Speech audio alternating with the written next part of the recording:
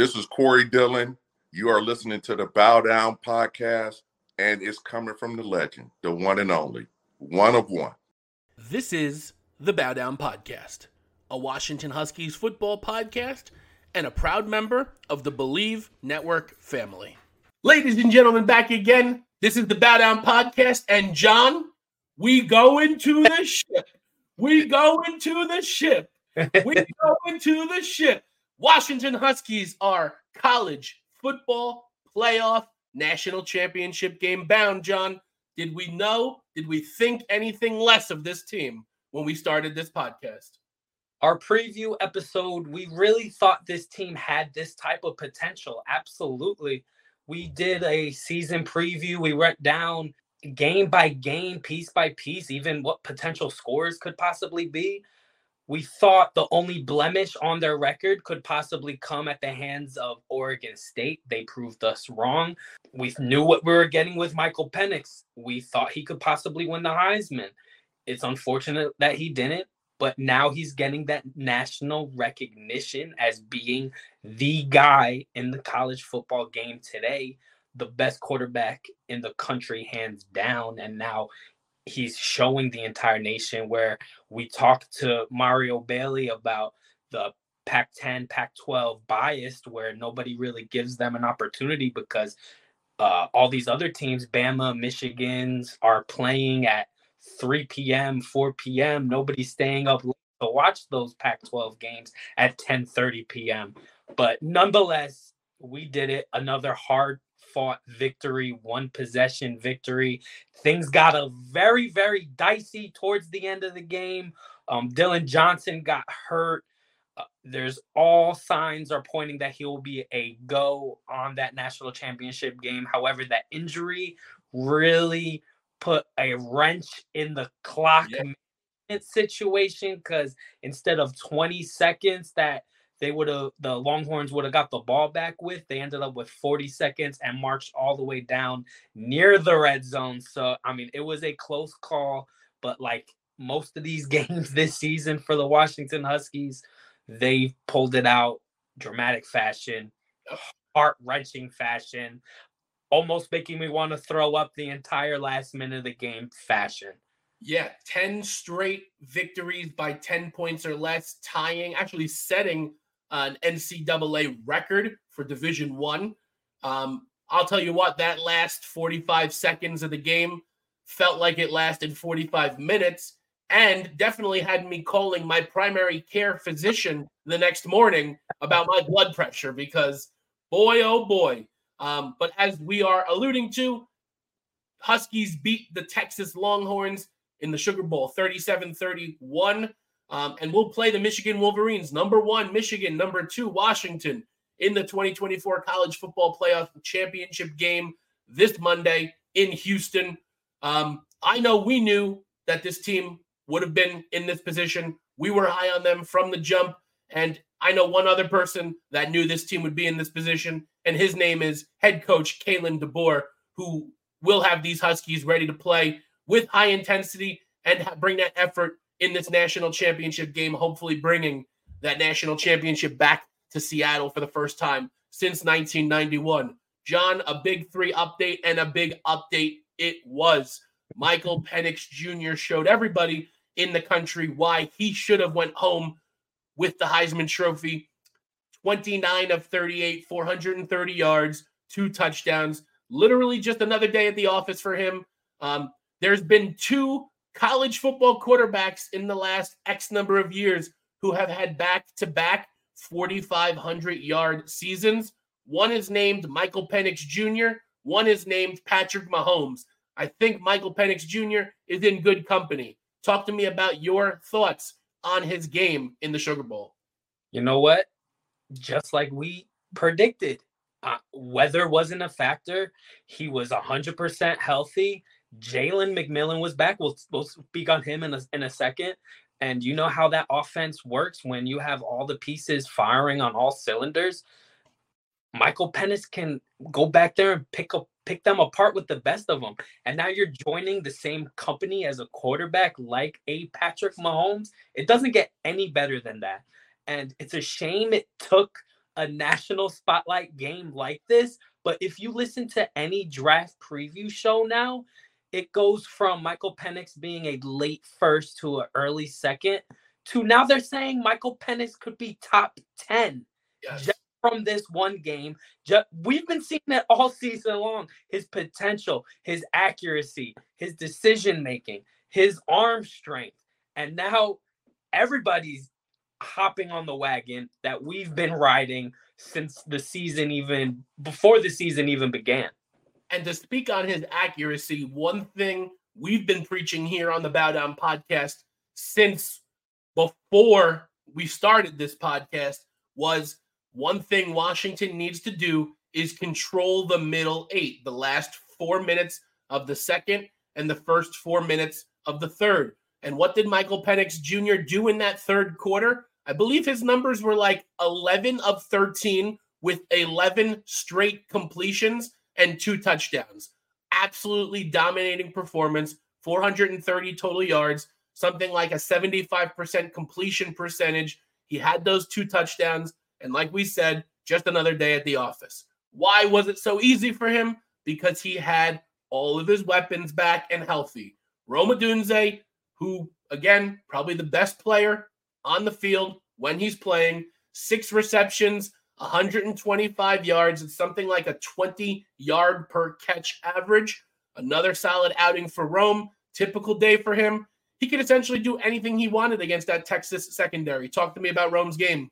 And you've seen it. You've seen him having basically one step on the defender and Michael Penix Jr. back there just letting the ball fall right into his lap. And the chemistry that these two have is unmatched. And it's so great. It's such a pleasure to watch them because even the announcers all game were saying, okay, third down, they're going to look for Rome on an option route, or they're going to look at Rome on a crossing route. And they would call the plays before they even knew it was happening. So you would think that the Texas defense was thinking the same exact thing, and they couldn't do anything to stop it. One of the best passes of the night was when Penix threaded the needle down the middle to Jalen McMillan for the touchdown. McMillan ended the game with 5 receptions, 60 yards, and that touchdown. You could just tell how much more energy the team had when J-Mac's on the field. Talk to me about what he brings because, yes, you have Polk, yes, you have Odunze, but McMillan is a game changer when it comes to that slot and that shifty across the middle of the field.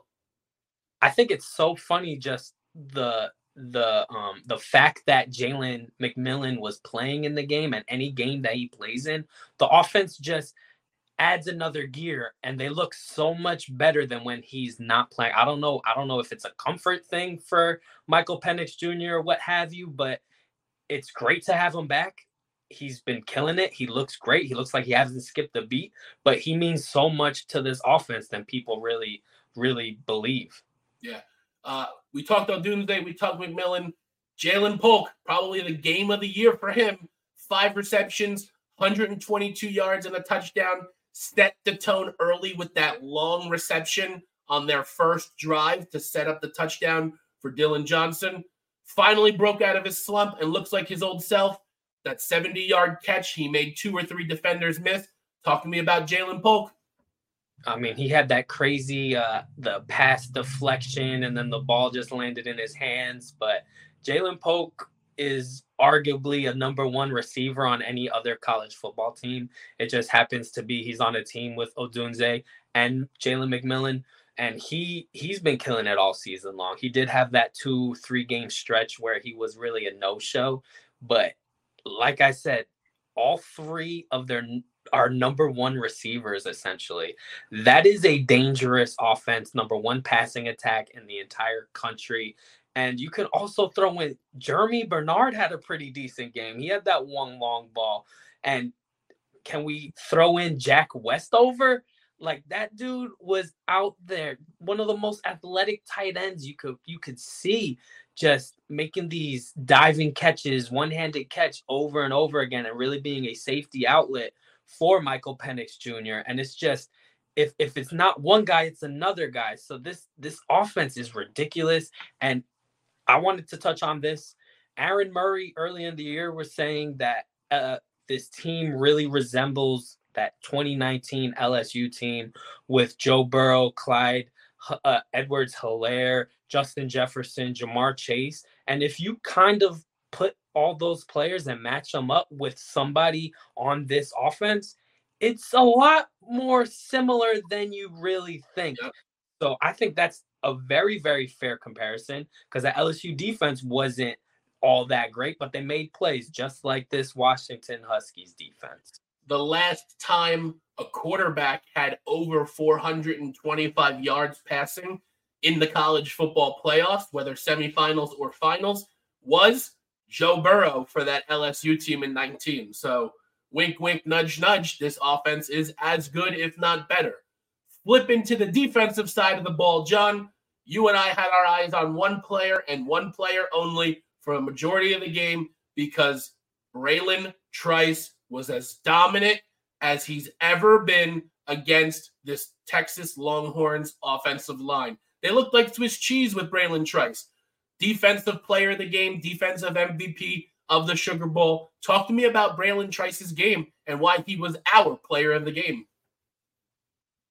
What can't you say about him? We were very critical on him earlier in the season. He did only have 5 sacks compared to 10 sacks a season ago on this year. But you and I both know, led the nation in quarterback pressures, and he's been playing at a different level these last few games.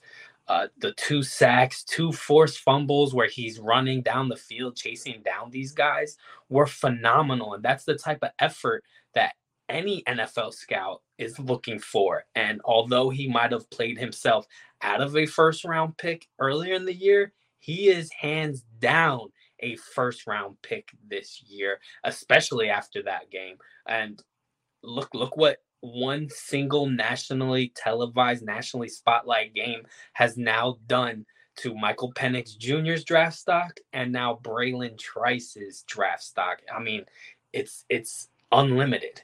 What I will say about Braylon is, I was watching him exclusively when we were on defense during the Sugar Bowl, and every single play, it was either double or triple teamed, or double teamed with a tight end chipping or a running back coming up, and they still couldn't stop him. John, I counted 15 or 16 different plays where Braylon Trice was being held and no flags. Again, we're not complaining. The Washington Huskies ended up winning the Sugar Bowl. We'll be playing for the national championship come Monday, so it's all water under the bridge at this point. But there's something very unique about this player, because in a series of a 3 and out for 3 plays, he lined up as an edge rusher and rushed the quarterback and got a quarterback pressure. He lined up as a nose tackle over the center and broke the seam between the guard and the center and got the pressure. And then on 3rd down, he dropped in coverage and was in the right place at the right time to break up a pass. He's very Kayvon Thibodeau-esque of when Kayvon Thibodeau was in Oregon. Very versatile, can do everything. And there's no doubt in my mind Braylon Trice will be a first-round draft pick in this upcoming NFL draft. Another player of the game, John, special teams. It wins you games, it loses you games. Not for Washington, it wins games. Grady Gross kicked the ball 7 times and got it through the upright all 7 times. It was 3 field goals, 4 extra points. Perfect. No issues, no concerns. Talk to me about scholarship football player Grady Gross. What can't you say about him? That viral video of him earning full scholarship after kicking the game-winning field goal. Just Mr. Reliable, because these big games, when the pressure is really on, when the lights are the brightest, is really where people are either going to come to the occasion, or they're going to crack under the pressure. And even though the furthest was a 44-yard field goal, even those, the extra points, everything, he's Mr. Reliable. And it's great to have a kicker that you can count on game in and game out. And he's been just that for these Washington Huskies. We've seen it at the professional level. We've seen it at the collegiate level all season long. Grady Gross was accounting for 13 points this game, and he had the opportunity to score 13 points, and he scored 13 points. There are professional football players who aren't hitting 70% of their kicks. And Grady Gross, if he chooses to do so, if he keeps this accuracy up, could be playing on Sundays at an NFL stadium near you. Finally, John, for players of the game, Elijah Jackson. Could we say play of the game as well? Absolutely. Probably the biggest play in Washington Huskies history, where he smacks the ball out of Adonai Mitchell's hand, it was a very catchable ball. If he doesn't go up there and smack the ball out of his hands, that's a touchdown. And to put you on hold for a second, Adonai Mitchell did burn him for a touchdown earlier in the game. Same play, same end zone. Exactly. And it was such an up and down game for Elijah Jackson. So to him to rise up to the occasion, to make the play to send these Huskies to the national championship is special in itself. I posted it before on the story on Instagram. I need that picture on all my shirts, all my sweatshirts, on hats. It was kind of that same feel of a play when Richard Sherman knocked the ball away. You coming at me with a sorry-ass receiver like Crabtree? So, I mean, what a great play. I can't say enough. Elijah Jackson just battling back through the up and down game that he had, up and down season really that he had, but unbelievable effort and play, hands down. Two tremendous football programs. I'm not taking anything away from the Texas Longhorns and Coach Sarkisian. A tremendous season for them, going into Tuscaloosa, beating Alabama, winning their conference championship. It was arguably the toughest game that the Huskies had all season, but the Huskies came away victorious, winning the Sugar Bowl. We had Penix as the offensive MVP, Braylon Trice defensive MVP, and John, we are off to Houston for the national championship. We will be having another episode where we'll break down the matchup between these Washington Huskies and the Michigan Wolverines more in depth. But before we do that, John, quick tidbits. What do you have for me on these Michigan Wolverines? It's a typical Jim Harbaugh coached Michigan football team. Very big into the run game. You know what you're going to get with Blake Corum. He was a Heisman Trophy finalist, or he was up for the Heisman Trophy last year. Still over 1,000 yards this year. Very good on defense. They have probably a first-round pick in Will Johnson. He's going to be shadowing Rome all game long. Very good quarterback. A lot of people think J.J. McCarthy's better than Michael Penix Jr. I don't think they've watched football all season long, but it's going to be a battle for the ages, and it's 1991-esque Michigan Wolverines versus the Washington Huskies for the national championship game. It's a shame it's not at the Rose Bowl, but it's still great because it's indoors for Michael Penix Jr. nonetheless.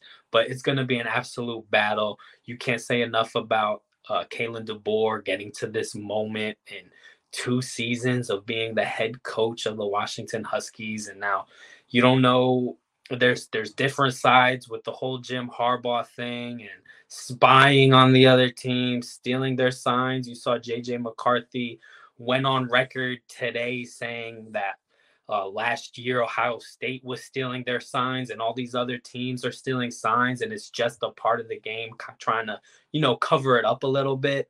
I mean, I'm not crazy about stealing signs. I mean, it is what it is. You're going to try to steal signs, but if you're purposely putting your own guys on their sideline, you purposely have them up in the press box just watching what they're doing, yeah, that's a little messed up. If you're just happen to watch them and figure it out, that's a different story. But if you're out there aiming to steal their signs, that's not right.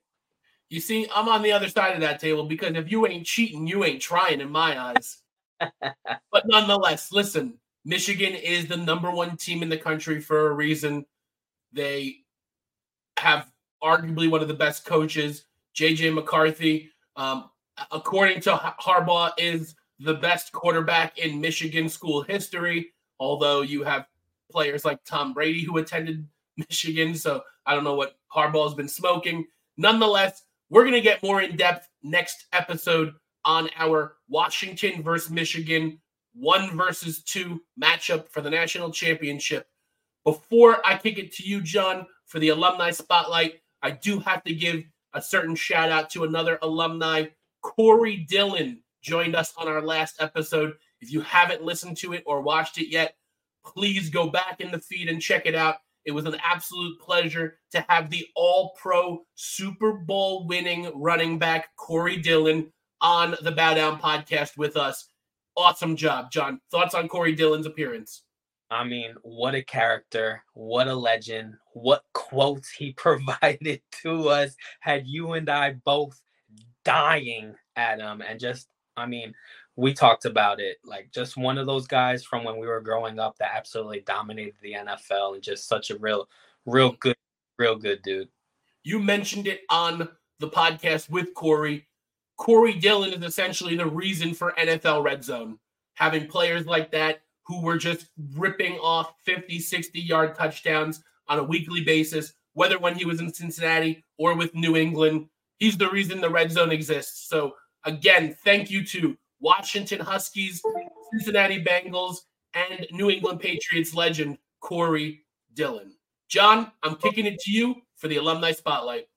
I am going to go with safety Taylor Rapp. Rapp was a Husky from 2016 to 2018. As a freshman, he was named defensive MVP in the Pac-12 championship game, as well as winning Pac-12 freshman defensive player of the year in that same year. Named to numerous freshman All-America teams, first team All-American as a sophomore, first team All-American as a junior.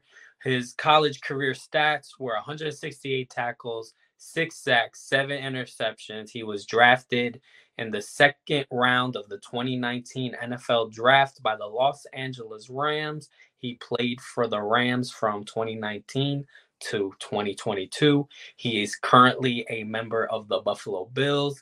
He won Super Bowl LVI as a member of those Los Angeles Rams. His current NFL stats are 348 tackles, 1.5 sacks, 9 interceptions, and 1 defensive touchdown. Absolute legend. One of those guys that the minute that he stepped on the field as a freshman for the Washington Huskies, he was dominate. And he proved it. He's been doing it in the NFL. I wish he went to a team where he was kind of utilized a little bit more than the Buffalo Bills, but he's still doing the damn thing, and he'll be maybe playing in the playoffs with the Bills. Could be. We'll see on Sunday night, Bills-Dolphins for the AFC East. That's going to be a fun game to watch. John, before we get out of here, the current line for the Huskies versus the Wolverines is Michigan minus 4.5. Michigan, 4.5-point favorite. You know what Michael Penix likes to say, right? I love being the underdog. I love being an underdog. Keep it locked here to the Bow Down Podcast. We will be bringing you content all week long leading up to and including during the national championship game. Check us out on Twitter at Bow Down Podcast. Check us out on Instagram at The Bow Down Podcast. And if any of our fans have questions, comments, or concerns they want to share with us, our email address is set up it is thebowdownpodcast@gmail.com. Once again, thebowdownpodcast@gmail.com. John, I appreciate you, and I know we both appreciate Corey Dillon for joining us last episode. Anything else before we cut loose? Bow down. Bow down. Yes, sir. This has been the Bow Down Podcast. Yes, sir.